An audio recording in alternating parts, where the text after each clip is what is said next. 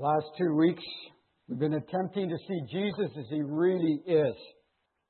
Those who do see Jesus as He really is are inspired to stay close to Him, to follow after Him. We saw how 4 fishermen and a tax collector and various people who were touched by Jesus were ready and speedily ready to follow after Him. They were inspired to give themselves away. And if people will call it a sacrifice, it was no sacrifice for them to do it. They were blessed to be able to walk with Jesus. We've seen also, Jesus has, as one young man said to me, crazy power. I mean, the disciples said, "Who is this that even the winds and the waves obey Him?" Fortunately for us, behind all this crazy power is a good and loving heart who only seeks our best. This morning, the Scriptures grant us another glimpse of Jesus. This time, our encounter with Jesus is on a mountain. Mark chapter 9, verses 2 through 8 is the text this morning, and I invite you to turn to that passage in your Bible. Or your iPhones, or wherever you have the Scriptures today. There the Scripture tells us that after 6 days, Jesus took Peter, James, and John with Him and led them up a high mountain where they were all alone. There He was transfigured before them. His clothes became dazzling white, whiter than anyone in the world could bleach them. And there appeared before them Elijah and Moses, who were talking with Jesus. Peter said to Jesus, "Rabbi, it is good for us to be here. Let us put up 3 shelters, one for you, one for Moses, and one for Elijah." He did not know what to say. They were so frightened. Then a cloud appeared and covered them, and a voice came from the cloud, "This is my Son, whom I love. Listen to Him." Suddenly, when they looked around, they no longer saw anyone with them except Jesus. Now, this morning, I'd like to make a few observations about this text and then offer a comment about how these truths about Jesus can be embraced, making a difference in our lives. So the first observation is this: getting alone with Jesus is worth the effort. I'm not sure if you've noticed, but Jesus has a fondness for the outdoors. He spends lots of time there, by the sea, on the sea. In this case, he takes His disciples, 3 of them, up a mountain. We know He likes the wilderness, the gardens. Like, Jesus is an outdoor guy. So, in our text this morning, we see Jesus taking 3 of His disciples up a mountain. Correction. Up a high mountain. Did you notice that?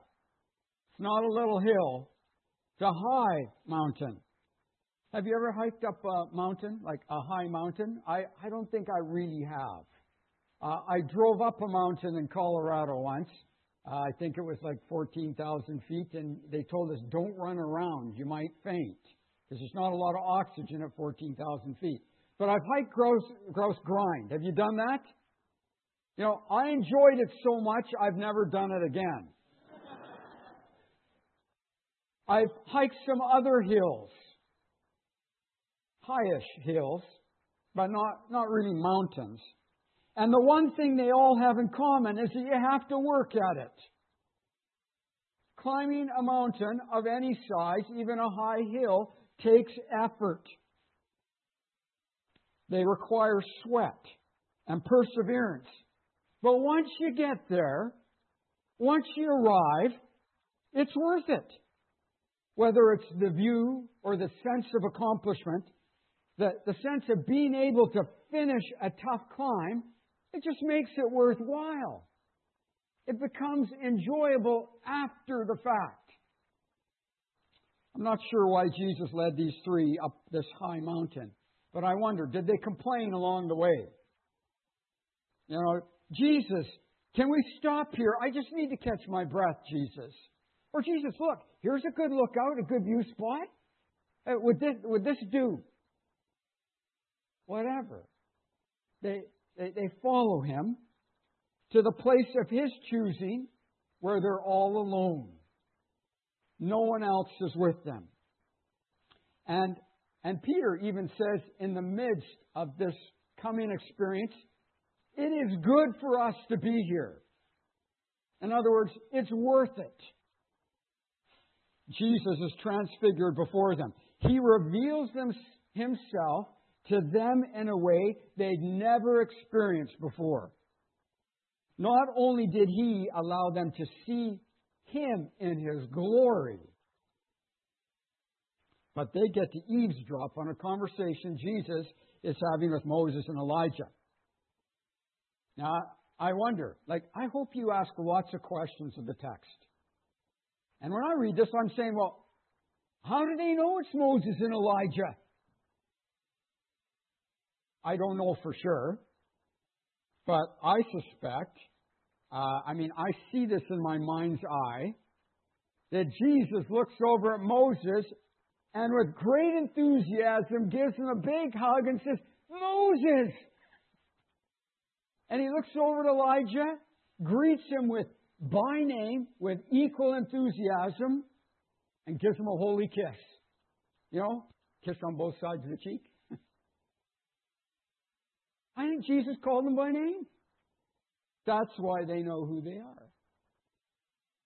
They get to hear this conversation about Jesus' coming death, his suffering, his death, his resurrection.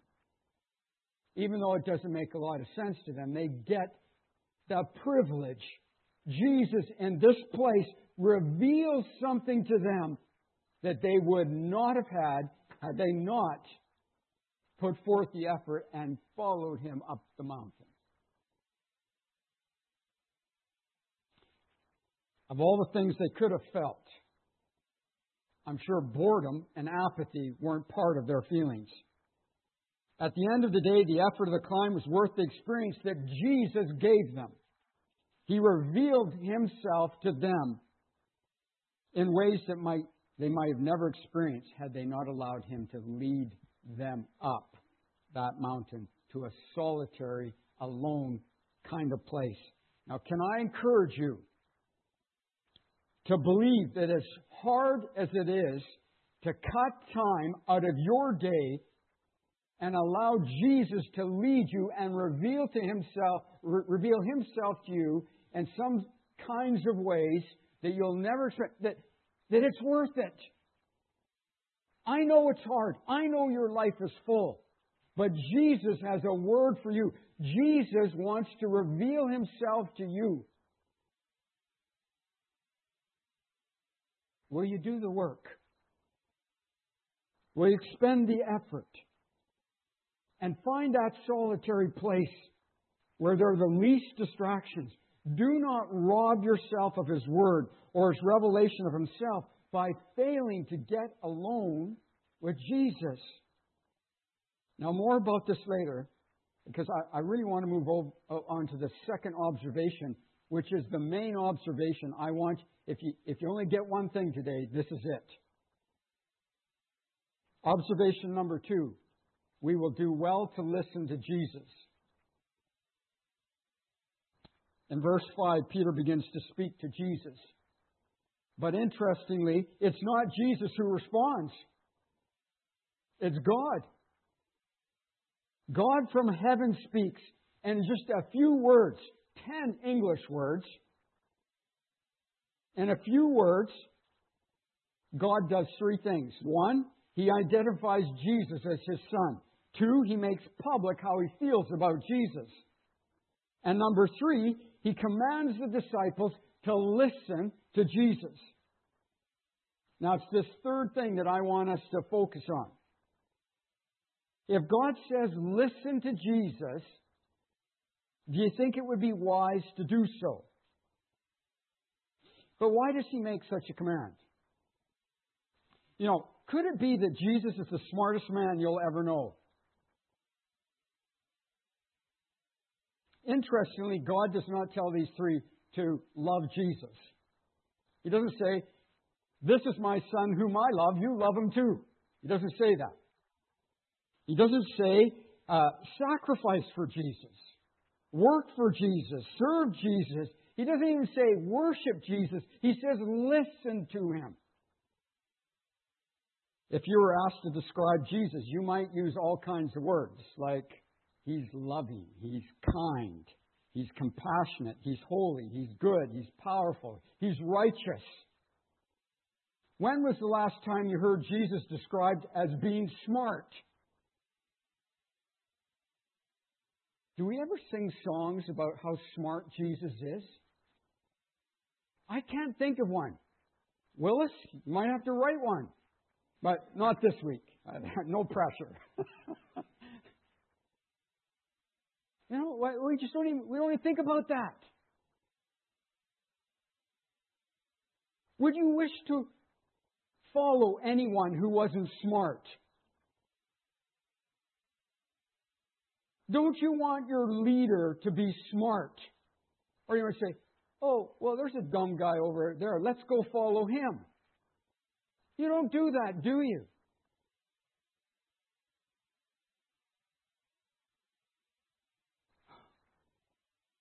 As someone has once said, can we seriously imagine that Jesus could be Lord if he weren't smart? If he were divine, would he be dumb? Or uninformed? Now, once you stop to think about it, how could Jesus be what we take him to be in all other respects and not be the most intelligent person of all, the smartest man that ever lived? The biblical vision of Jesus was one who made all of created reality and kept it working, literally holding it together. And you remember, last week I finished by reading that passage out of Colossians about who Jesus is. Nothing has been created that hasn't been created through him. And in everything he has supremacy. At the literally mundane level, Jesus knew how to transform the molecular structure of water into wine. He knew how to do that. Can you do that? Jesus is smart enough to do that. We say it's a miracle. Yeah, because nobody else has that kind of smarts. At least I don't know of anybody like that. This knowledge, his knowledge, allows him to take a few pieces of bread and a few fish, and feed thousands of people. He could create matter from energy that he knew how to access this energy from the heavens. He knew how to transform the tissues of the human body from sickness to health, from death to life. He knew how to suspend gravity. I like that one. I think I mentioned before how to you all in years past, how one day I thought I could walk on water like Jesus. If I just had faith.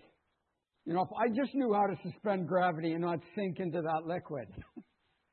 I didn't try it. Obviously, I didn't have faith. Or maybe I just thought I don't know how to do that. But Jesus does. Jesus knows how to interrupt weather patterns, as we learned last week. Jesus knows how to do that. In the ethical domain, he brought an understanding of life that has influenced world thought more than any other. Jesus knew how to enter physical death, actually die, and then live on beyond death. All these things show Jesus' cognitive and practical mastery of reality, of over every phase of reality. The physical phase, the moral area of life, and the spiritual phase of life.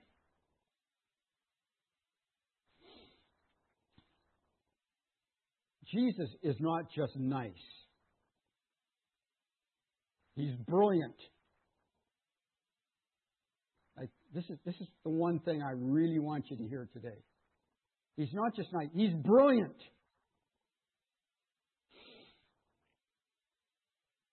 He's the smartest man who ever lived.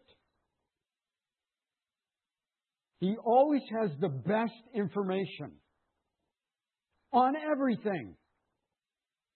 Jesus is never uninformed.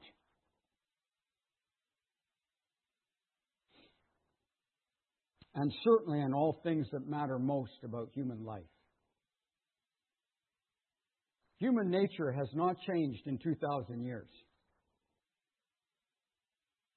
Jesus was smart then, he's smart today, about the things that matter most about our lives. If we read the Gospels carefully, we will quickly realize this truth. How often did his adversaries seek to trap him? Many times. And these men aren't stupid men. They were some of the smartest, most educated men of their day. And yet, try as they might, they could not trap Jesus. Jesus is far too smart. Even as a child, Jesus spent 3 days in the temple discussing theology with the brightest minds of his day. The Bible tells us that everyone who heard him was amazed at his understanding and his answers. You know what the translation for that is? He's smart. The Gospel of John tells us that Jesus came from the Father, full of grace and truth. Jesus understood who he was in this regard. And there's no false modesty in him.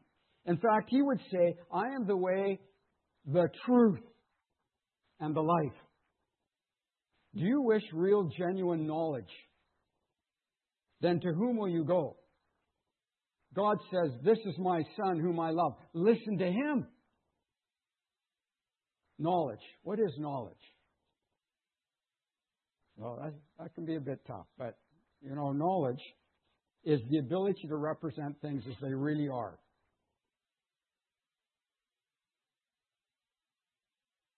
The ability to grasp, to represent, to understand things as they really are. That's knowledge. Sometimes you believe things that have no relationship to reality. That's not knowledge, that's an illusion.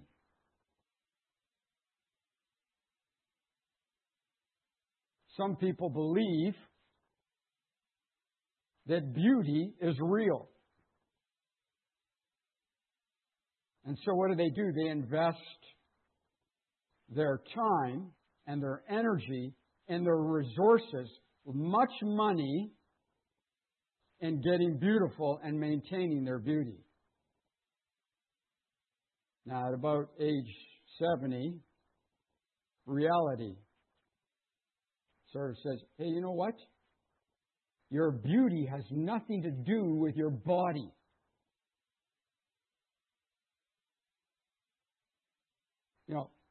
Many times it's our desires that masquerade as truth, and we begin to think that what we want is what is real.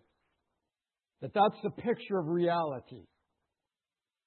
And so our knowledge is based on that. And so what do? Well, what is really real? Well, power is, or having money to do what you want, or being well educated, or you name it. There's lots of philosophies out there that will try and get you to embrace their understanding of reality. And so you've got to learn that kind of knowledge. Well, what I want to ask is, whose knowledge will you build your life on? Would you not want to go to the smartest and most well-informed person in all the world? Jesus says things like, what does it profit a man if he gains the whole world and loses his soul? Oh, that's brilliant. You know? Jesus says things like, love your enemies. We say, oh, that's way too hard. No, it's harder not to do that. It messes your life up more when you hate your enemies and you seek revenge.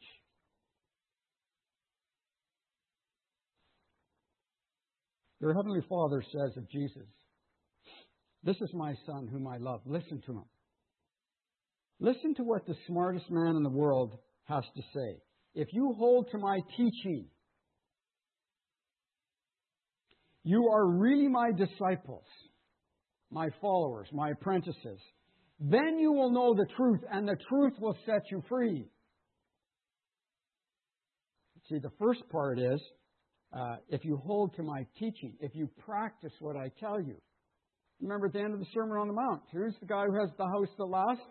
The guy who builds his life upon the words of Jesus. It's like a rock. You build your life on other things?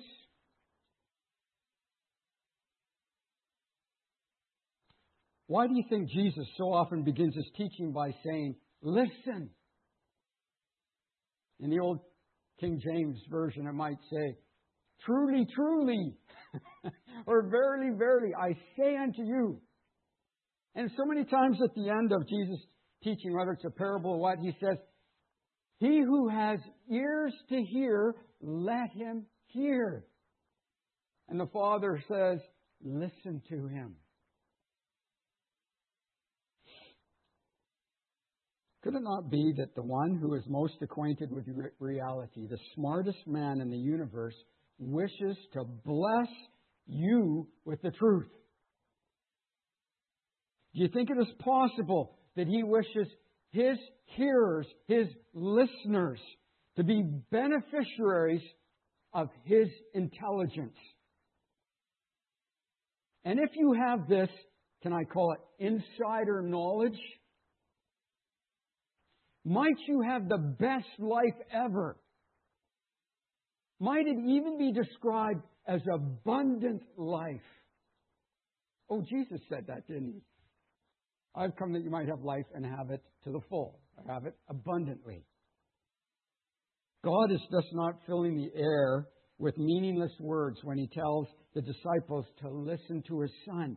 No, it's an act of his love for them to clue them in on who is in their midst.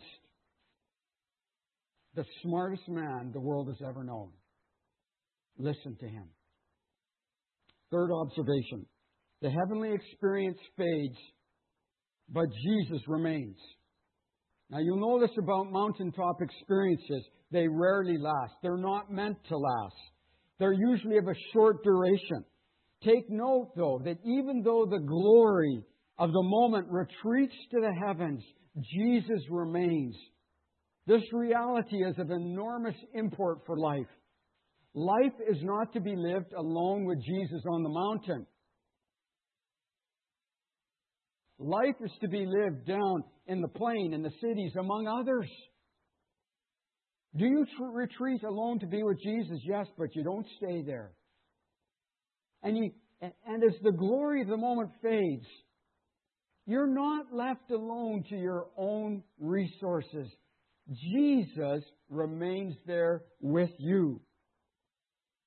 So not only do we have the words of the smartest man of all, but we have his personal presence to help and encourage us in the implementation of his word. You know we can't do it without him. So the glory of heaven fades, but he remains. I love that. And you ought to be thinking right now, the Holy Spirit ought to remind you of Jesus' last words. Surely I am with you always to the very end of the age. What a glorious gift. So what are we to make of all of this? Let me say this. I'm going to say it two ways. I'm going to say it negatively for those of you who think negative. And I'm going to say it positively for those, other 80% of you, I hope, who think positive. But here's the negative first. It would be a tragedy of unbelievable proportions to have the have access to the smartest man with the best knowledge of what is most important in life and to fail to profit from it. Can you imagine what a tragedy that would be? You've got the relationship with the smartest, the most brilliant man ever, and to fail to profit from that would be, I can't even count how immense that tragedy would be. But let me say it a different way. Let me say it in a positive way. Would not wisdom dictate that we place ourselves in a position to hear from Jesus and learn from Him how to live life? Would it not be the wisest of prayers to say, God, grant me those ears that really hear? Grant me understanding. Help me make the effort to get alone with Jesus. Let me suggest to you that you develop a daily rhythm of getting alone with Jesus. Now, I'm sure, I hope many of you do this already. But for those of you who don't, or those of you who do want to try something, can I encourage you to adopt SOAP in the morning and STP in the evening? Now, let me explain that briefly. SOAP is an acronym that means Scripture. So you have your Scripture reading plan. And then O is observations. So you're going to make some observations on the Scripture, just like I did today. I read the Scripture and I made some observations. And then A is application. Say, God, if you've shown me this, if you revealed yourself to me, how now am I going to apply this to my life? And then P is for prayer. And I want you to write this out. It's called journaling. So you take your pen and you do an S and you write the Scripture. Mark chapter 9, verses 2 through 8. And then O, observations. And well, Pastor Hamish had 3 this morning, but you can just go for 1. And then you say, on how am I going to apply the fact that Jesus is the smartest man I'm ever going to meet? And then you write out a prayer. So you do that in the morning, and you discipline yourself, because the effort is worth it. And then at the end of the evening, before you fall asleep, you do STP. And STP is an acronym that means sorry, thanks, please. So you debrief your day. You think back about your day, and you say, God, I'm really sorry about this. Oh yeah, and this. But God, I'm really thankful for this, and this, and this. And as you think about your day, you say, oh God, please help this and help this person. And you make intercession. And you end the day with sorry, thanks, please. And you develop this spiritual rhythm. SOAP in the morning and STP in the evening. But what it's doing is it's creating a space for you to learn from the most brilliant man ever how to live your life, how to think about reality, and how to respond, how to live life in the kingdom of God. I encourage you, work on that. That you may benefit from the relationship you have with Jesus, who, yes, is all-powerful, and yes, He's loving and kind and compassionate, all those things, but He's also the most brilliant man you'll ever know. Let's pray together. Father, thank you. Thank you that you share yourself with us. Thank you, God, that it's not your purpose to keep us enslaved in ignorance, but to acquaint us with what is real. God, your kingdom is real. Sometimes my kingdom, Father, fights against that, but God, I pray that in your grace and your love and your mercy, that you would speak to us the truth in love, and that you would open our eyes, open our ears, that we might learn from your Son, Jesus. Help us to live a life that listens to Him. Father, for each one here today, I pray that you would grant them favor. And as they do that work of carving out that time and developing that spiritual rhythm with you. God, I pray that you would bless them and may they prosper and profit from hearing from Jesus. We give you thanks. What a great gift. We give you thanks. In His name, amen.